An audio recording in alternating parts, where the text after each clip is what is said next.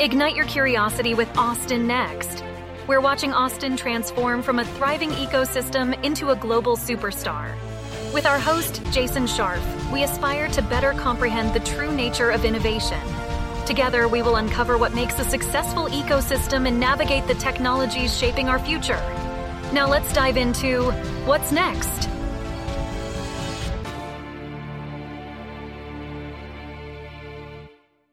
Previously, we've talked about the companies that are being built here and those that are moving here. However, it's the people, ideas, and culture of Austin that makes our ecosystem grow and thrive.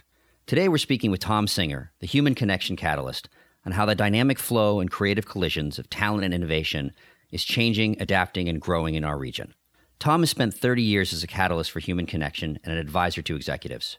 His understanding of the power of business relationships and a desire to help everyone uncover engaging opportunities led Tom to join the team at Staten Chase to serve clients looking for key employees. His eclectic background working in several industries created a unique blend and a deep understanding of the needs of both corporate and association teams. Tom is also a keynote speaker and professional master of ceremonies. In addition to these roles, he's hosted 5 popular podcasts: Making Waves at Sea Level, which I had the pleasure of being a guest on, the Digital Enterprise Society podcast, the Conference Talk Show, the Sales Tech podcast, and the National Speaker Association Speakernomics. On these shows, he's interviewed over 900 business leaders about the path to success. Now we're happy to have Tom with us and looking forward to turning the tables. Welcome, Tom. Welcome. Thank you. Glad to be here.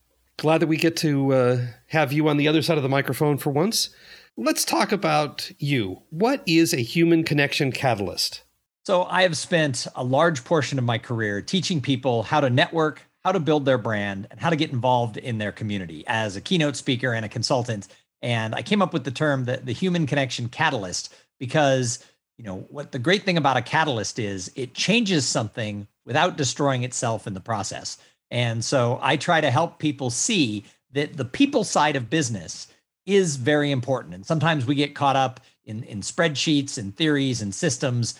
And when we get back to really dissecting who's being successful, usually, and there's always outliers, but usually the successful people have really created a long list of connections with people who've helped them along the way, but more importantly, they've helped other people along the way. So that's what I try to do is remind people that everything in life, every opportunity we have comes down to that human connection.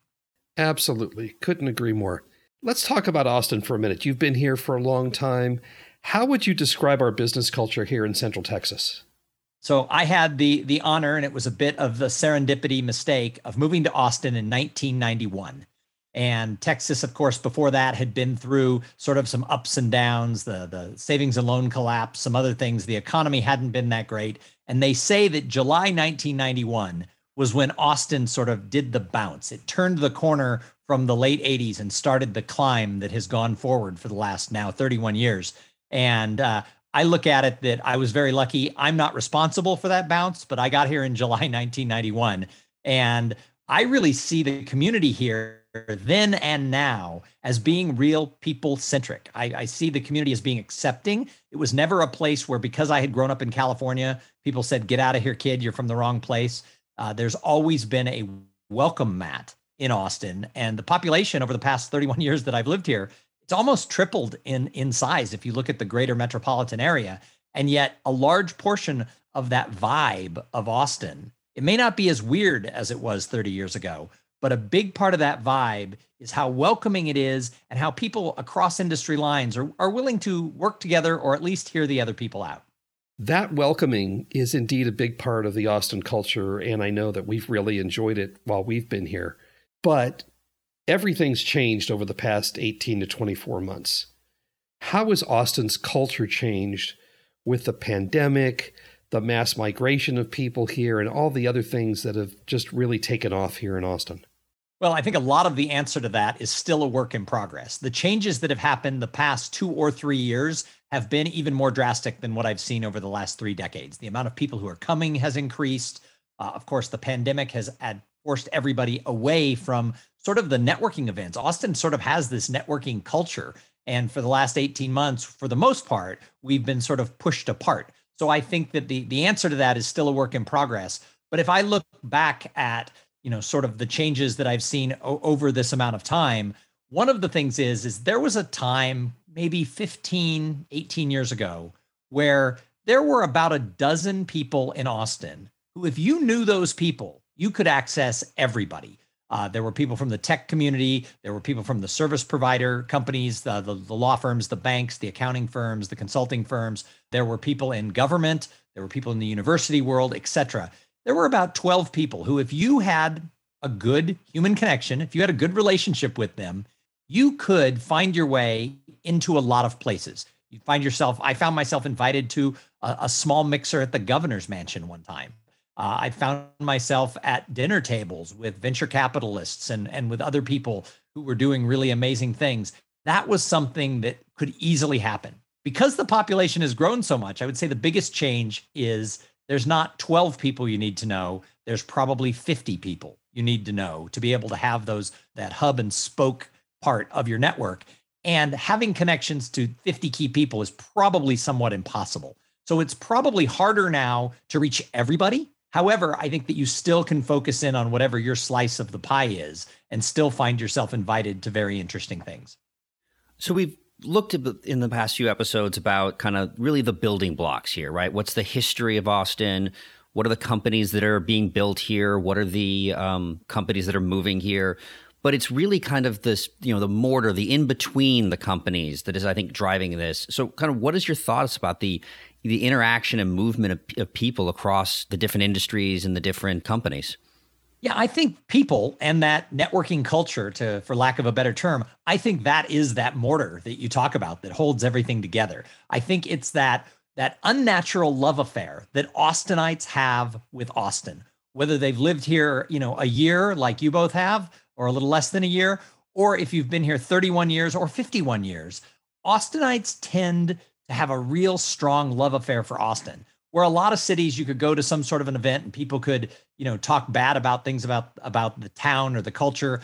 Austinites don't like that. Austinites want people to be all in Austin. I remember one time, I won't say the company, but somebody came in to lead the Austin office of a pretty well-known national organization. And everybody kept saying, she's doing it. Austin is just a stepping stone for her. It was very clear that she had taken the role heading the Austin office so she could have something bigger.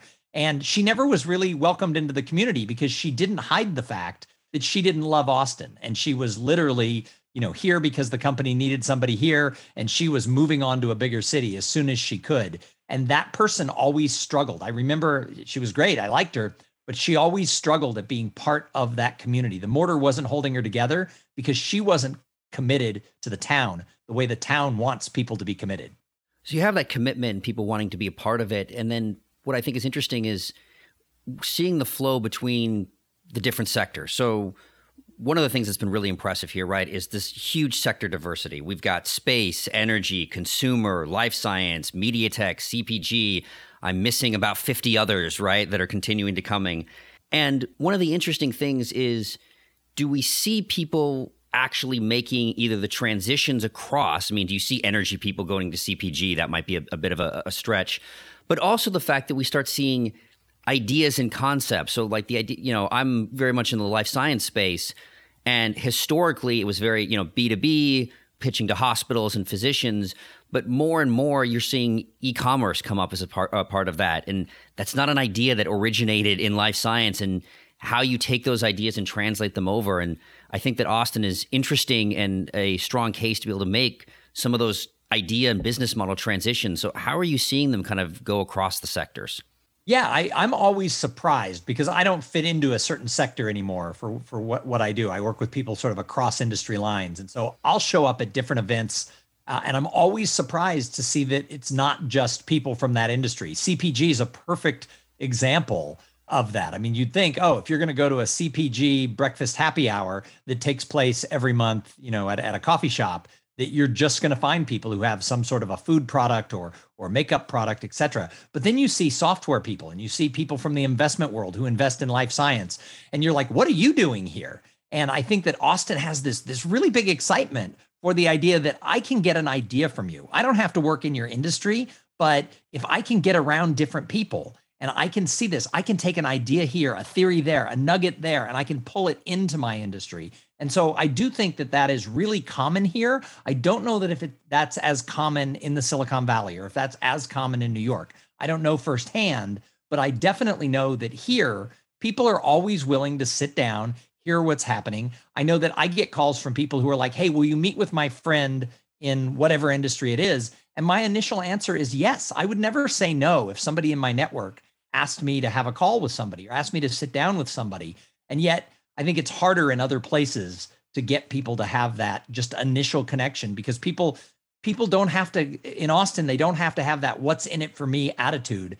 There is sort of this, the rising tide is going to raise all ships. So if I can help you, I get helped as well.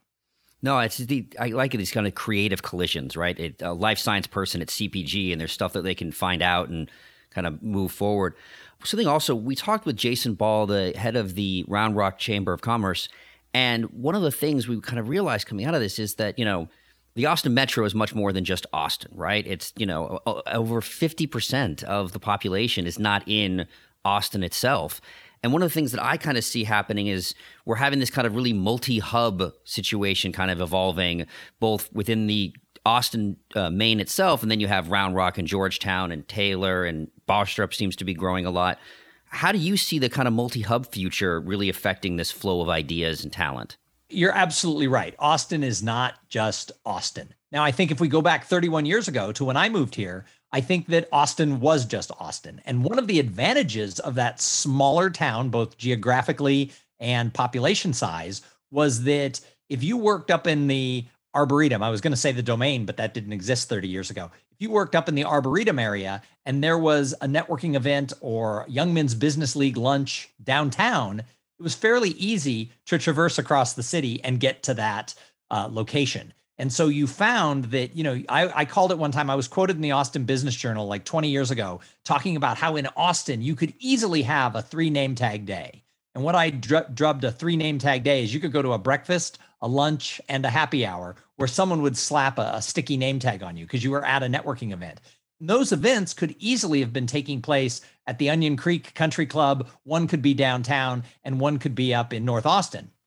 Nowadays, it would be really hard to be able to complete your job and do the work that you have to do and be able to physically be in those places because the traffic alone is so much. Plus, if there's an event in Taylor, that's a little harder to get to than the Domain. Or if there's an event in San Marcos, that becomes a little bit more of a drive. Plus, you're adding I-35 into the mix. And, at least in regular times, that traffic can be unmanageable. So I think this hub area, what it does is it creates little pockets where people who live in those areas can get together, can network, can share ideas, can have that collision of ideas.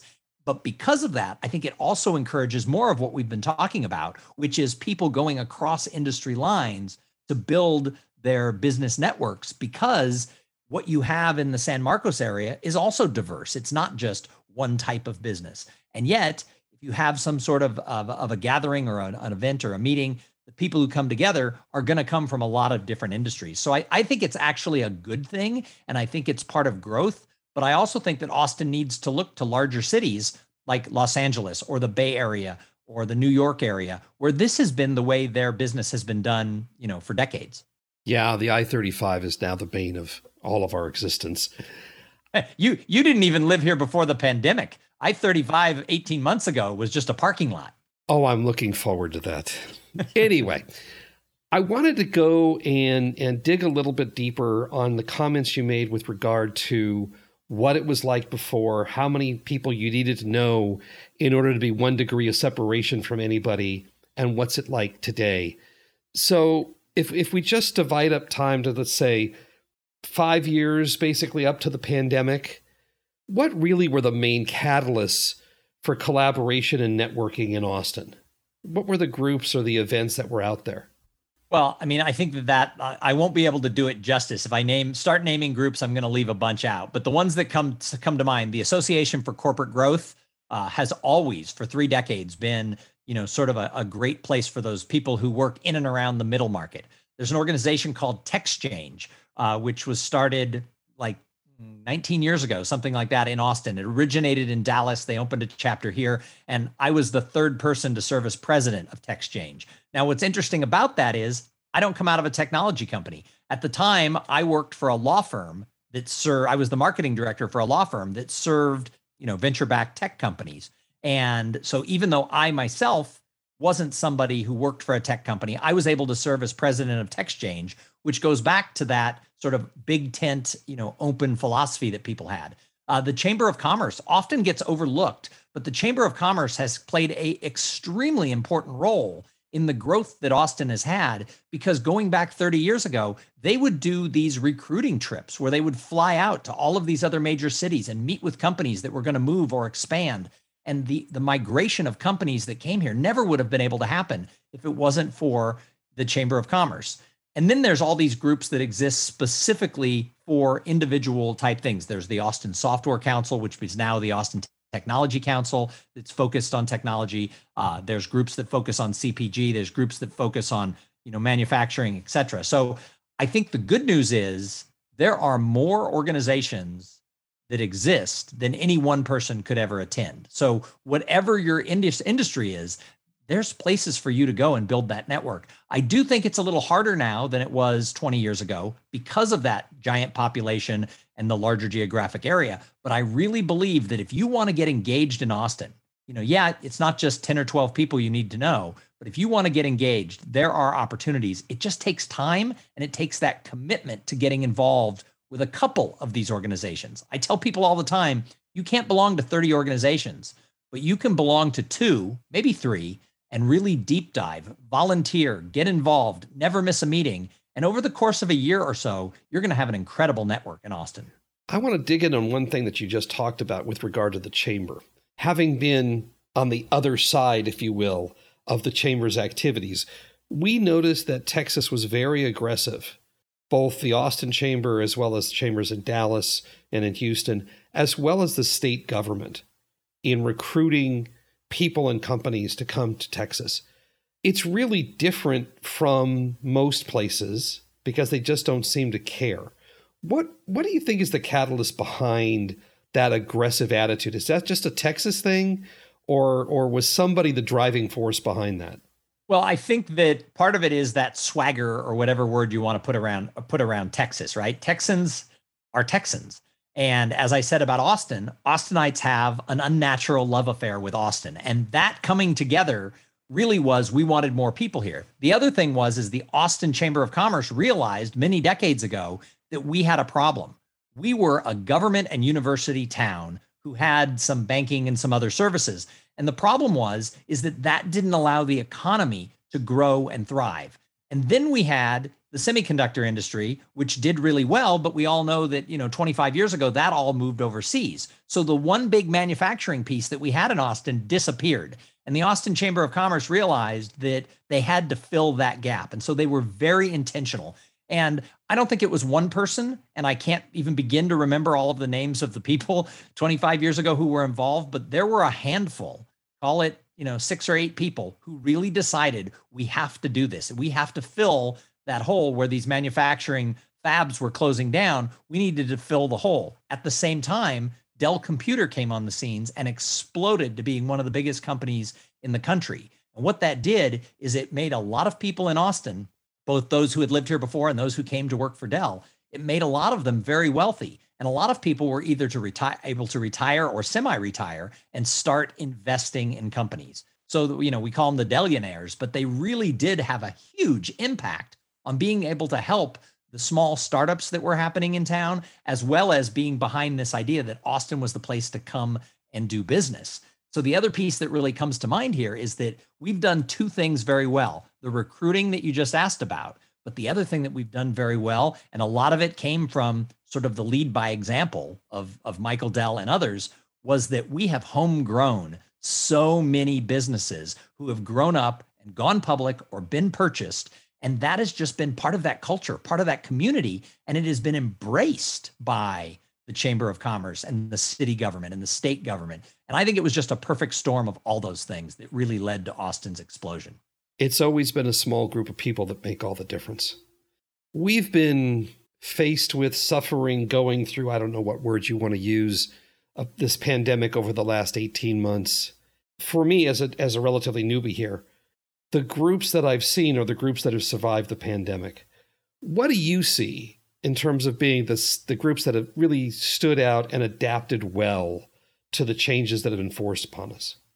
Well, I think most groups pivoted to doing online things. I'm going to cite the Association for Corporate Growth, and in full disclosure, my wife is the administrator of that organization. So I see everything that they do and how hard their board of directors and their other volunteers and my wife who works for them have worked to be able to continuously reach out and have things. So they were able to hold monthly, instead of luncheons, monthly Zoom calls where they would bring in local people to talk about what was going on.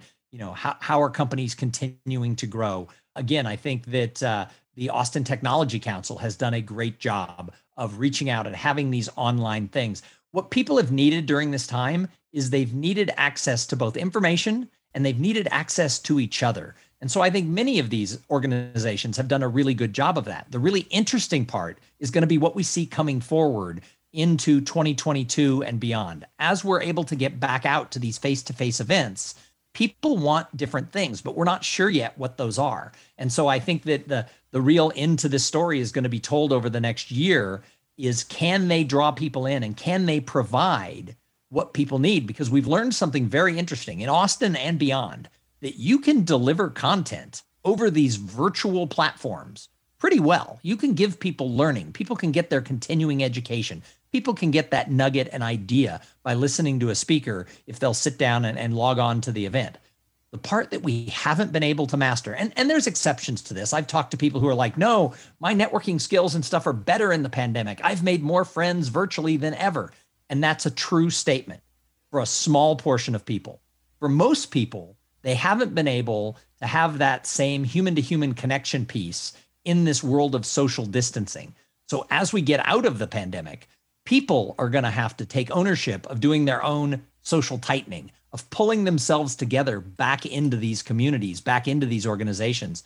And so I think it's going to be interesting to see who can come forward and provide not just data and information, but really provide that human experience is the reason that people are going to come back to these in-person events. So a 3 name tag day can still exist as long as you're slapping the name tags on yourself. Yeah, well, I mean, actually, during the pandemic, a lot of people attended a lot more events than they ever did because they didn't have the commute. They were just sitting there. So yes, but I think that even in a post-pandemic world, I think we can have 3 name tag days where you go to a lot of networking functions and maybe you don't do 3 in a day, but you could go to 3 in a week. However, they're going to have to be offering something more than a talking head and a PowerPoint to get you to get in your car and drive to that event. They're going to have better networking, better experiences in order to draw the people in. But where it works, it's going to be magic because all those opportunities in life come from people. And I think people are hungry to reconnect. And in a town like Austin, I think we're doubly hungry to get back together. I think you've identified something that's absolutely right. The quality of the events will have to go up to get the people, no matter how risk-seeking or risk-adverse they are, to step out and join these events. I'm in the process right now of talking to a technology company about being the master of ceremonies for their return to their client program, their 2.5-day client users conference. And we're in the process of talking about it. And they're taking advantage of not doing the conference for 2 years and the changes in our society. And they want to reinvent the whole conference. So instead of hiring a celebrity keynote speaker, they're going to hire 3 or 4 real content-driven business speakers who are great on stage. And instead of paying $40,000 for one name that isn't even from their industry, but is a famous person, they're going to get some people to come in and do real information deep dives. But all of those people have to be involved in the whole conference. They want the networking to be led by the people who are going to be on their stage. So they're reinventing their whole event in a different manner and making it entirely different. And I think that's a really smart thing to do. So I want to pivot now to the future. We've talked a lot about how we've kind of made this changes through the pandemic. What do you see challenges to kind of the mortar, as we talked about, of our ecosystem going forward? So I think there's a couple of challenges that we need to address. And number one is the quick influx of population. Our infrastructure isn't keeping up. So as soon as we fully open back up to the world, I think I-35 isn't just going to be a parking lot. I think it's going to be like an auto graveyard. It's going to be, we have so many people who've come that we have to deal with the infrastructure of our roads, of our public transportation, or you're not going to be able to, it's hard enough to go from, I live in South Austin, to go to the Domain. It's hard enough to get there at 5 o'clock at night for some sort of a lunch or a dinner or happy hour. It's going to be impossible with the more people coming if we don't fix our public transportation and be able to move people. I think another problem is there's a lot of people who are coming to Austin who are coming because Austin's trendy and cool. And the problem is that when people come and join anything from a mercenary standpoint where, there's jobs there, I'll just go there. If they come in without really having I want to build my home here, I want to bring my family here, I want to raise my kids in this community, then when there's another hot spot, when something else becomes trendy and cool, a lot of those people might move on to other places. And that can cause sort of those ups and downs. All Austin has really seen since I moved here in 1991 was a continued growth, which has continued to take our property values up, which has continued to allow companies to come here and have great workforce opportunities. However, if you start having ups and downs to that, if it gets choppy, if people don't have an unnatural love affair with Austin, then if Boise becomes cool, they move to Boise. If Tulsa becomes cool, they move to Tulsa. So we need to make sure that the people who are coming here are invested in the town. And those of us who are already here, it's our responsibility to do that. We have to put out that welcome wagon and make sure, even though our traffic's getting worse and the population continues to grow, if we don't make people feel that this is their community, they're not going to stay. And if we have an exodus, we're going to see problems that we haven't seen since the 1980s. That's a lot to kind of think about there. And I do think it's also interesting that not just the infrastructure that's being built from a purely roads perspective, but just also the things to do continues to grow as well. And I think that stuff, like, the food scene continues to explode. We went up to Round Rock and an indoor water park that was only 9 months old. So lots of really fun and interesting things that you had said. More than just the mercenary things will kind of keep you here. And I think that's always a great opportunity. So on the last note here, we always like to ask our final question. So Tom, what's next for Austin? I'm bullish on Austin. I think that the future of Austin, while I think it's going to be different, and I think that there are the biggest changes ever, I think, are coming in the next 5 to 10 years. I think that there's going to be a lot of changes, and not all of them are going to be awesome, but I definitely think that the future of Austin looks bright. And I think that the innovation core of Austin isn't slowing down. I meet a lot of these younger people who are, in their late 20s or early 30s who have moved here. A lot of them have this entrepreneurial drive. Even if they're working for a tech company in sales, they have something inside of them where they want to start the next thing. And I think that is really at the core of what's made Austin work so well for the last 3 decades. And I think it's going to be what drives Austin the next 3 decades, is that you can do it here attitude. No, that's fantastic. And I'm looking forward to not only what's next in Austin, but the next thing in Austin as well. So Tom, this has been great. And thanks for joining us. Oh God, thanks for having me. I could talk about Austin all day long. It's been a very good place for my wife and I to raise our kids and to build our careers. So what's next, Austin? We're glad you've joined us on this journey. Please subscribe at your favorite podcast catcher, leave us a review, and let your colleagues know about us. This will help us grow the podcast and continue bringing you unique interviews and insights. Thanks again for listening, and see you soon.